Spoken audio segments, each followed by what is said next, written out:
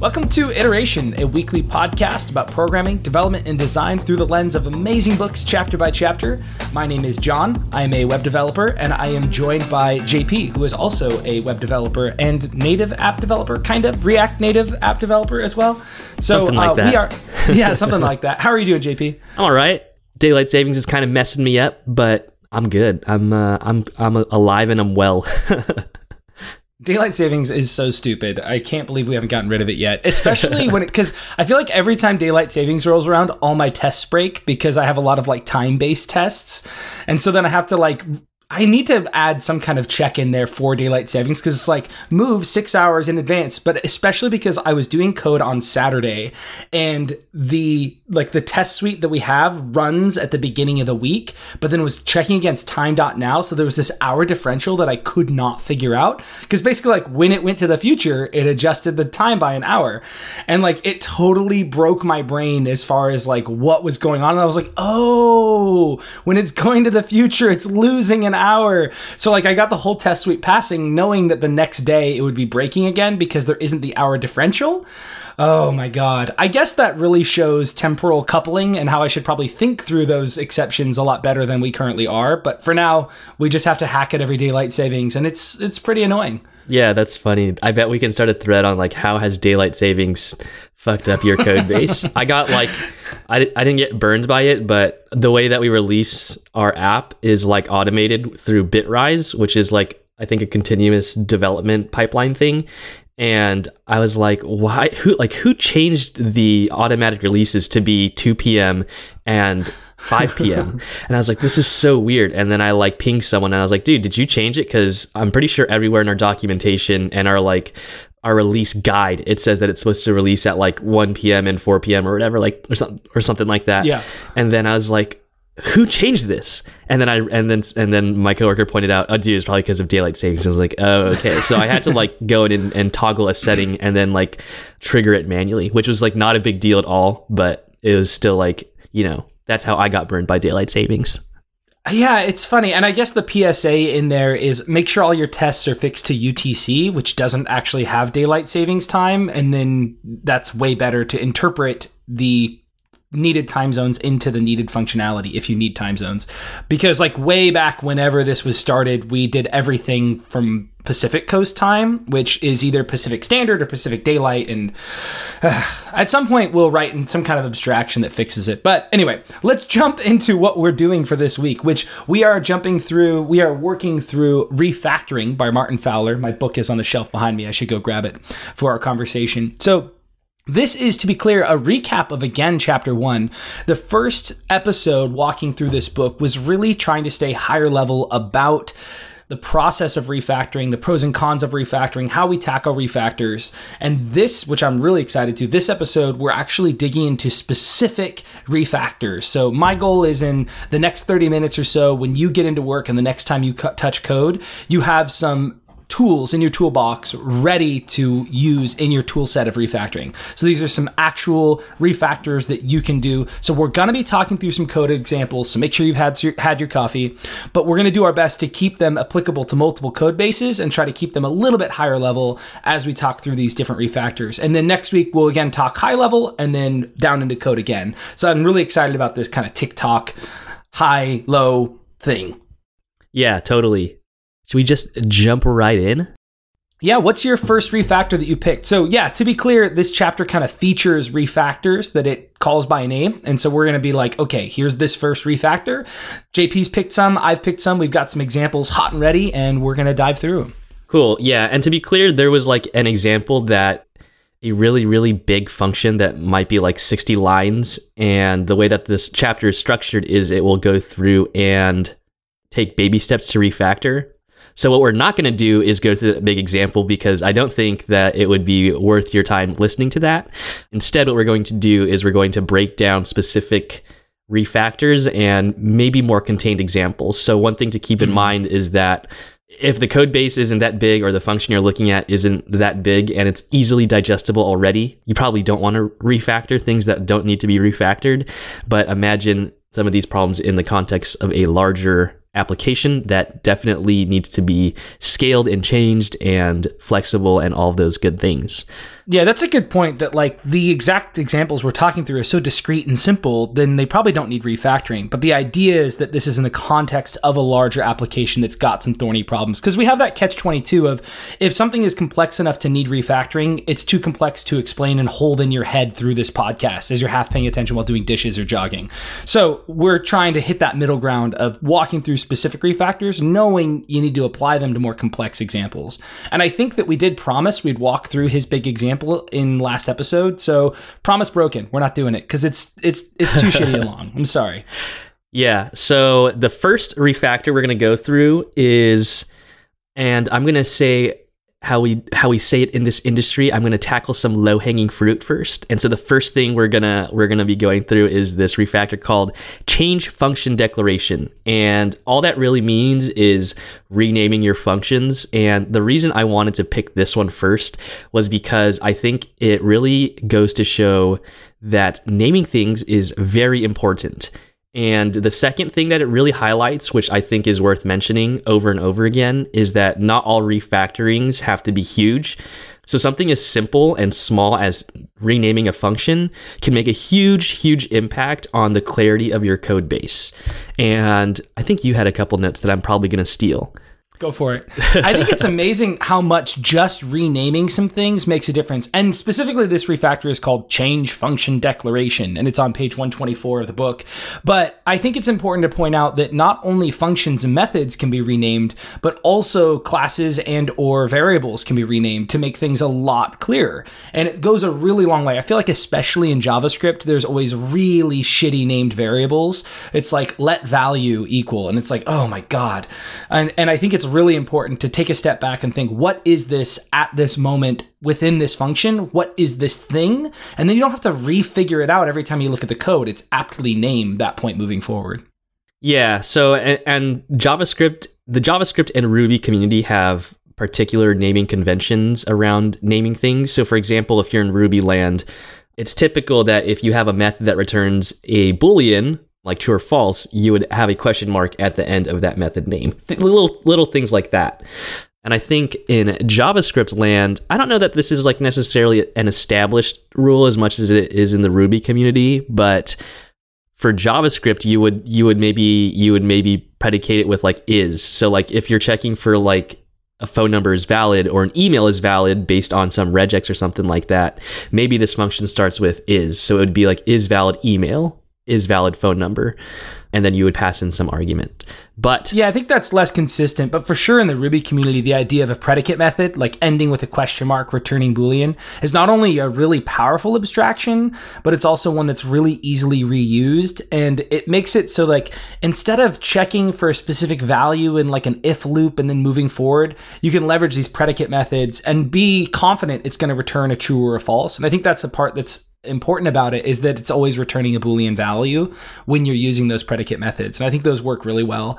I just think it's important, regardless of the language or framework you're in, to kind of adapt some kind of general naming categories, conventions that I've found really helpful. So the idea of a predicate, whether or not you're using a question mark or using the is. Another one is one that I found useful is like a formatting method or function. So using the word as or to in those names. So number as phone, and pass in an unformatted number, and then it returns a formatted number. Or weight to BMI would be, a to BMI would be abstracting that user's weight into the BMI metric, which is against their body weight. And so those types of formatting things. And then the last one that I really love in Ruby is we have this idea of a destructive action generally ends with an exclamation point. So if something's going to have a lot of side effects or permutate the object, we will end it with a question, with a exclamation point. So it's like, ooh, this is going to be something important. Pay attention to this method because it's doing some destructive behavior. Is there any other convention? Like, is there anything you like to do in JavaScript that's similar to any of these as far as from Ruby land? Not off the top of my head, but I don't know. It's tough because naming things is like one of the hardest things to do in programming, and people joke about that all the time. But it's interesting to me because when I finally land on a good function name or a good variable name, it just feels like so obvious. Like, how come it wasn't called this before? And why did I spend 20 minutes trying to figure out a good a good thing for this. I feel like oftentimes code review helps. So sometimes I'll like point things out in a PR that says like, I need help naming this thing. I don't know. And sometimes it's good for people who can dive into the context of a PR and be like, oh yeah, this is totally what this thing is doing. You should call it this. One example I have for changing function declaration or just renaming is in this library that I ended up rewriting. And it's the library that I talked about in the last episode, this like multi-slider library.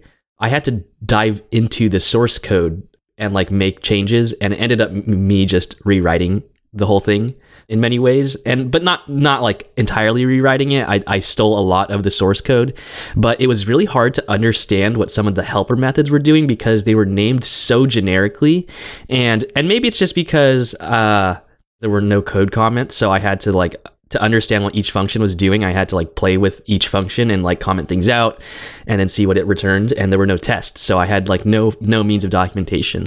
Anyways, one of the functions was called position to value. And so what that did was it takes a coordinate on a number line and then returns a value that it corresponds to. And that's like kind of hard to understand from a high level, but all you have to know was that as a consumer of this code, I didn't know what that meant. And so when I finally decided to like refactor this thing, I changed it to something very close to what it originally was. And I renamed it to coordinate to value. And I added some comments and I wrote, and this isn't actually part of changing function declaration, but, for future me and for future developers, I wanted to be clear in the comments that this function calculates the nearest value in an array based on a given x coordinate. And I think just, replacing position with coordinate makes a lot more sense because everything in this library is based on like a number line. And so to me, coordinate, like an x coordinate, is a lot more explicit than position. So even little things like that and renaming things inside of the function to be what they are. So all instances of value were replaced with coordinate. And so now I feel like as someone who looks at this code later on, I can know exactly what this is in the context of this app. I think the improvement was that previously the function was too general. Position can mean anything, and it doesn't even necessarily, in my head, tie specifically into this library, but I feel like because it was such a very specialized thing, it needed to be coupled to this idea of like a number line or a graph. And yeah, that's my spiel. I think it's like such a small change, but the clarity of it that it provides, I think, is huge. I think this one's really interesting as well, because when I first read this function of position to value, I assumed that it was positioning the slider to the value, not getting the value of the current position. And so I think it's really important, especially I found this in JavaScript, like sometimes you can have these sticky names where it's unclear whether it's a verb or a noun. In this case, position to value, is it doing something to the value? Is it doing something of positioning? Where I like your naming convention of coordinate, because it's very clear that it's a noun. I'm taking a coordinate and returning a value, where before it's like position to value seems like it might be moving something. So it was super unclear when you first, looking at the code. I have that benefit and you may not have on the audio, but keep in mind your names and how they might mean different things in different contexts. Like, what does message mean? Is message a verb? Like, is it sending a message when you call the message function, or is it getting a message value when you call the message function? So if you're sending a message instead of message, you might want to do send message as the function name, or get message content if you're getting the content with that function of that message. That's one of the tricky spots that I found, is like some of the things that you're writing methods for could kind of be actions and kind of be nouns. And that's a really sticky spot, and you can really avoid a lot of confusion by just having a longer variable name that's more clear about what it is. Really try to have it tell you what exactly it is, so it doesn't ask anything of the reader.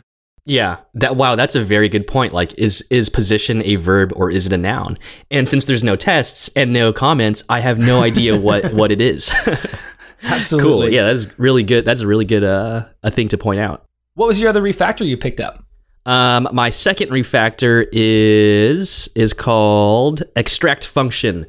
And extract function is basically this idea of taking a chunk of code that might be in an if statement, it's any block of code that might be like nested or scoped inside of something else. And all it's doing is scoping it and putting a name to it. So like, let's say you have 3 console logs for whatever reason in your function. And it's like, why are there 3 console logs grouped together? You know, maybe you can throw that inside of a function called print statement. And all of a sudden you have clarity of why you have like 3 console logs all out in the wild. And there's this really good quote of like when you should use this, and I'm just gonna lay it on you. So this is the quote. It says, "The argument that makes the most sense to me, however, is the separation between intention and implementation. If you have to spend effort looking at a fragment of code and figure out what it is doing, then you should extract it into a function and name the function after the what. Then, when you read it again, the purpose of the function leaps right out at you, and most of the time, you don't need to care about how the function fulfills its purpose, which is the body of the function." So it's like a nice way, and we always talk about abstracting logic into these methods or functions, and this is just exactly that. It's, you have some code, and its intention isn't that clear, and it's probably, you know, highly coupled together, and you don't really know why, or you know why, because it's, you know, it's in your head, you're the one writing this down, but future you might not know that a couple lines should be coupled together, and future developer who has to edit this code might not know that. So when you see something like that, it's like, okay, maybe I can abstract some of this knowledge into a function and put this information in my head down onto the screen. The one example I have for extracting function is in the same library. Imagine you're inside a React component, a React Native component. It doesn't really matter for all intents and purposes of this example. And still talking about the multi-slider, there were these 3 lines of code that calculated the widths of each of the track lengths. So imagine you have like a selected track, and then you have tracks on the left and to the right of that visually are the unselected parts, right? So there were like these 3 lines that calculated each of these tracks, and then these were set to variables that were then set to the widths of some view in React, right? And you know, it's all well and fine. It's like not that hard to understand, I guess. But for me, no, it is that hard to understand. I've looked at the code so much that I just get it now. Yeah, you get it now. And so just to reiterate really quickly to add a little bit of clarity here, Sure. This is, we mentioned it last episode, but this is the idea of a multi-slider. So imagine a single line input that's kind of got a dot that slides back and forth, but this has 2 different dots. So you're kind of selecting a range. So a lot of times you'll see this on like a price selector. So it's like low price 50, high price 150, and the bottom value is 0, and the top value is 500. So you can slide and kind of have a section selected within that values slider. So this is a single slider. So what you're saying is this function helps you position these 2 markers that define your range. So you have an unselected range in the middle, you have your selected range, you have an unselected range on the left, a selected range in the middle, and then your unselected range on the right, which would be whatever is above your current selection. Exactly. So this function was trying to define those 3 lengths and widths. And I'm looking at the function here, and it's not even named. It's just like render, track 1, track 2, track 3. And it's very unclear what track 1, track 2 would be and what track 3 would be. But I'm guessing track 1 is just laid on track 3, so it becomes 3 segments. Is that what was going on here? Yeah, so even these variable names are pretty bad. And so I don't know. So I was just like, this is crazy. What are each of these tracks? What do each of these tracks do in the context of this multi-slider? And when I finally broke it down, I threw all of this into a function called calculate multi-slider track lengths, which is kind of verbose and long, but at the very least, I can understand what it's doing. And in React Native land, I just threw that into a helper file and imported it. So you don't have to see this huge thing. You could just trust that it's doing what you need it to do. The implementation details, however, return, instead of track 1 and track 3 and track 2, return track base, track left, track right, and track selected. So I feel like that in and of itself is a little more, at least indicative of where you would be seeing these tracks in the context of the UI.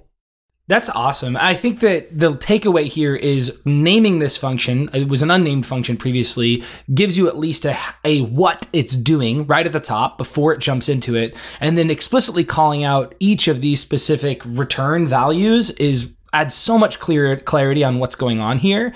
And I think in a way, this is definitely a refactor, but I think this refactor enables future refactoring more than anything else, because now you can modify calculate multi-slider track lengths and you have a how that's encapsulated that can be a lot easier refactored because you have this abstraction of calculate multi-slider track lengths, which is this how that's happening. So a quick question, like specifically this implementation for this code, did you put all of this code into the main JSX template, or was this now in a separate file that's being imported? No, this was now in a separate file. And that's another reason, because that specific template is so much more clean and so much as way less cruft and readability. So now this is just a single import statement, which is way better than all of this code. And it's interesting too. I just want to call out, your code is almost twice as long. So it's way more verbose. Yeah, there we go. God, it's way more verbose than the previous code, but I think it's way more explicit. And so even though it might be a couple extra lines, I think that it's a huge win overall, for sure. Cool. It's a good example. What do you have on deck for us? I had examples. Well, I had extract function as well. I kind of want to talk about a couple things. And I just think it's the same thing. You really gave a front-end heavy example, which is great. But where my brain goes is more back-end, because I live in more in that Ruby land. And, I had this example here of getting a user's bank balance. And so you have to have this loop that gets the user's transactions, a statement that sums the transactions, and then a formatting at the very end that formats this. And so it's very common to have a lot of code that does a lot of different things, and it's not clear about what it's doing. So I refactored this into just 4 statements that are each in their own methods that can be reused in other places. So for example, a format balance statement can be used not only when getting a user's current balance, but maybe a past balance or different things, formatting that number in that way would make perfect sense. And then just the idea of a get accounts. So instead of all these different loops and crazy functions, we can just have get accounts, get transactions, sum transactions, format balance. And it's just so much more explicit what's going on, especially when you start thinking about error states and permutations of error states. So this whole refactor theme of extracting function, I think, makes handling errors a lot easier, because you're not trying to handle the error within this whole nest of looped functions. You can just kind of step through the main functionality and then deal with error handling within its own method within that state. Because so often your error handling becomes this big if for loop looped around this big other nest, and that's how you just end up with a big pile of spaghetti. Yeah, totally. Yeah, it's interesting that my take on all of this was front-end heavy stuff, and your take on this stuff is all back-end heavy stuff. That's what makes the magic. So I've got 2 more, probably we won't have time, but I'll for sure do this one more abstraction, which is this replace temp with query. This is a really simple refactor, and the idea here is instead of declaring temporary values through your functions, just actually call other functions setting and returning into those values. So kind of riffing off the previous example I gave, I declared a temporary value of accounts equals get accounts passing in the user, and then transactions equals get transactions for those accounts. So it's 2 different lines that kind of get the accounts and then get the transactions from those accounts. But instead, you really can just do transactions equals get transactions, and within that block, get accounts user. So there's no reason to have those different temporary variables unless I'm using them in other places. In general, it's a lot more efficient to just simply pass in the function as the other side of the equals sign instead of actually declaring or pass your function into another function. I think this can get pushed a little bit too far, because then you end up just passing functions inside of functions inside of functions, and it's kind of hard to follow the thread. So I think there's a time and a place for temporary variables, or just those variables that you're using, those let declarations in JavaScript, or just the standard variable declarations in Ruby that make your code more readable from time to time. But I also think sometimes there's 5 or 6 let declarations on top of a JavaScript file that don't need to be there. And in reality, you can just be passing through other functions into functions or returning values of functions instead of trying to hand around these temporary variables so much. So this one I've been using a lot more in Ruby, and I've been really liking it a lot. Yeah, so I think there's like an inverse to this one where it's like replace query with temp. So yeah, I think there's always like scenarios where you want to do this and you want to do the inverse of it. But replace temp with query, I think is the motivation for doing something like this. I think is part of the reason that functional programmers are like really into functional programming, because you can just because if you treat everything like a function, you could just pass in values into functions and then have like a nice pipeline of things. And so I think the motivation for replace temp with query is that sometimes you're just calling a function and then assigning that to a variable, and you're only using that just so you could pass it to another function. and so the reason that you would replace temp with query in your example is, so I'm going to just like read some code here. And so you have this example of like accounts equals get accounts, where you pass in a user, and you're storing that in an accounts variable. But if the only place you're ever using that accounts variable is so you could pass it to a get transaction method, it almost doesn't really make sense to store that as a variable, because it almost says to me as a consumer of this code, or someone who's code reviewing or refactoring this or has to extend it, I'm thinking like, okay, I see this accounts variable. Like, is it being used somewhere else? Like, there has to be a reason that it's stored in a variable. But sometimes you only do that just so you could pass it into the next function, which is, not necessarily a indicative of like why you're setting it. Maybe because like perceptibly you think it might look cleaner to pass in like a variable to a function. But like, as you said, you can totally just do get transactions and then call get accounts that passes in user inside of that function directly.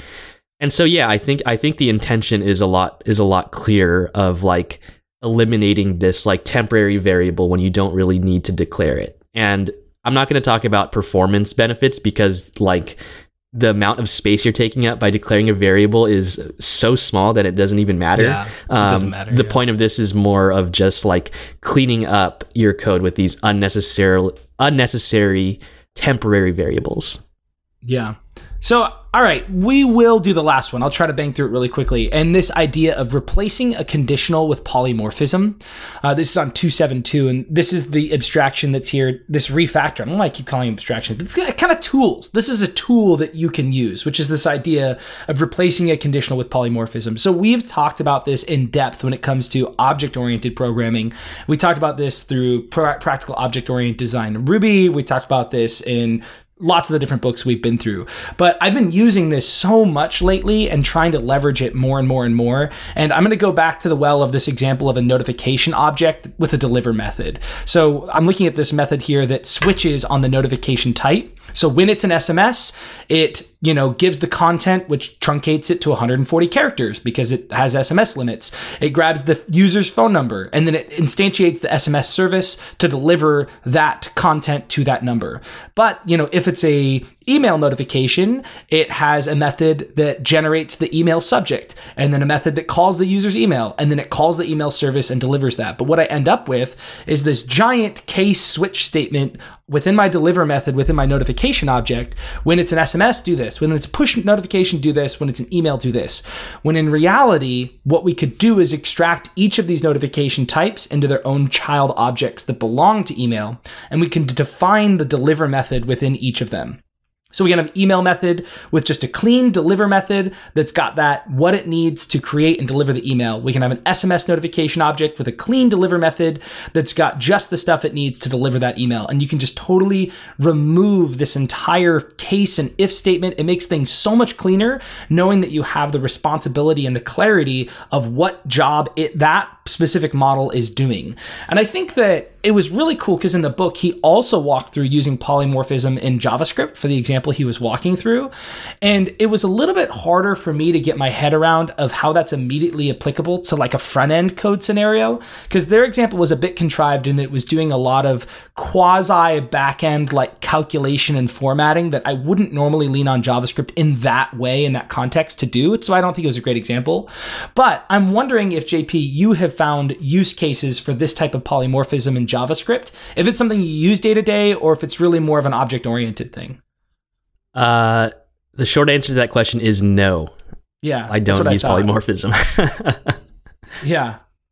I think that maybe to some degree, something ancillary to duck typing in that you possibly are writing functions that you can reuse in different contexts. So where it's like a formatting function or, some type of array functions that might be useful or a sort function. Like, sure, there might be some abstractions that you can reuse, but that's not really polymorphism and it's not really duck typing. It's just being smart about how you're using functions.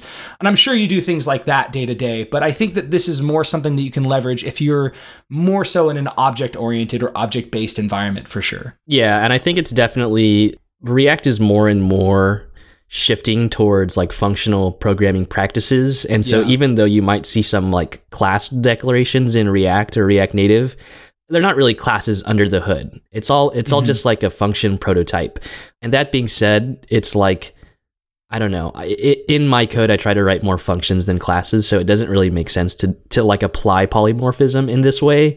It's just like a different train of thought, I think. But I think this example in the book was pretty cool because it was more of like a general purpose program that just happened to be written in JavaScript and not necessarily like some front end code that needed to be refactored. Totally. Okay, cool. Awesome. Well, do you have any picks for this week?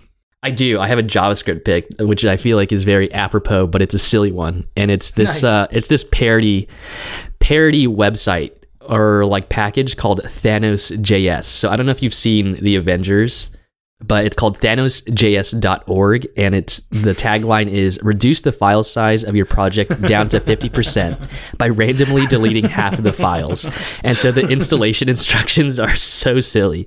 I don't even know if this is like if these are real gems, but to install it, you do gem install power, gem install reality, and you install power, reality, mind, space, time, and soul, and the usage.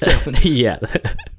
And the usage is in the command line Thanos snap fingers -- with glove. And I don't know if like this is like actually a thing, if it will like go through your code base and randomly recursively delete like 50% of your files or something. I don't know.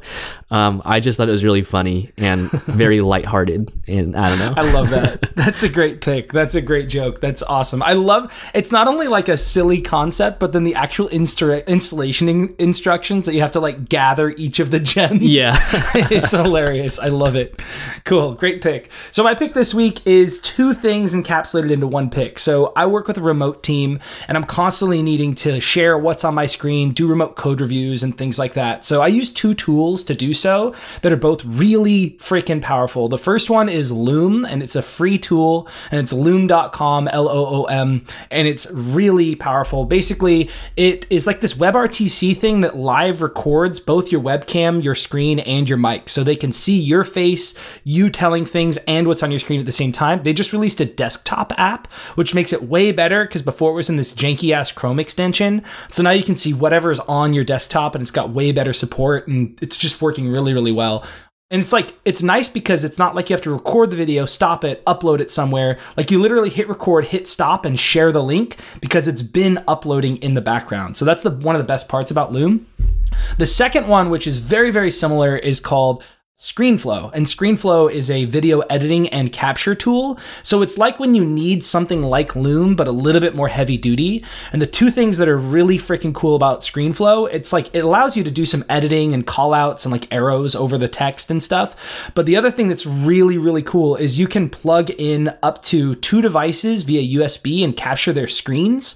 So I can capture an iPad, an iPhone, my laptop screen, and my external monitor, and my webcam at the same time. So I literally can capture the entire platform all at the same time. So like if I'm showing someone how their web app interacts with their mobile app and I want to capture my face and my screen at the same time and have notes open, I can do so and record all of those displays and their audios all at the same time, which is like super, super powerful to be like, hey, look, like I'm sending a message on this phone and it pops up over there. That kind of stuff is really, really hard to show a client or a developer remote in general, but being being able to demo both that, and then you can comp that all together on one screen. So like literally just like, it's super easy to just drag and drop. So you can be looking at the phone screen, the desktop version, and your own face all edited together with a voiceover. And it's like pretty easy to do. And it's really, really powerful. So it's like Loom, but when you need it like really heavy duty and to capture multiple inputs, which is really cool. So those are my 2 picks for today. Next week, I'm super excited. We're going to jump into chapter 2 of Refactoring by Martin Fowler. This is going to be a higher level chapter, so we're not going to be getting into the nitty gritty examples, but we're going to be walking through a lot of pros and cons of refactoring, more of that higher level stuff about refactoring and how to approach that process. So join us next week for that, and thanks so much for listening.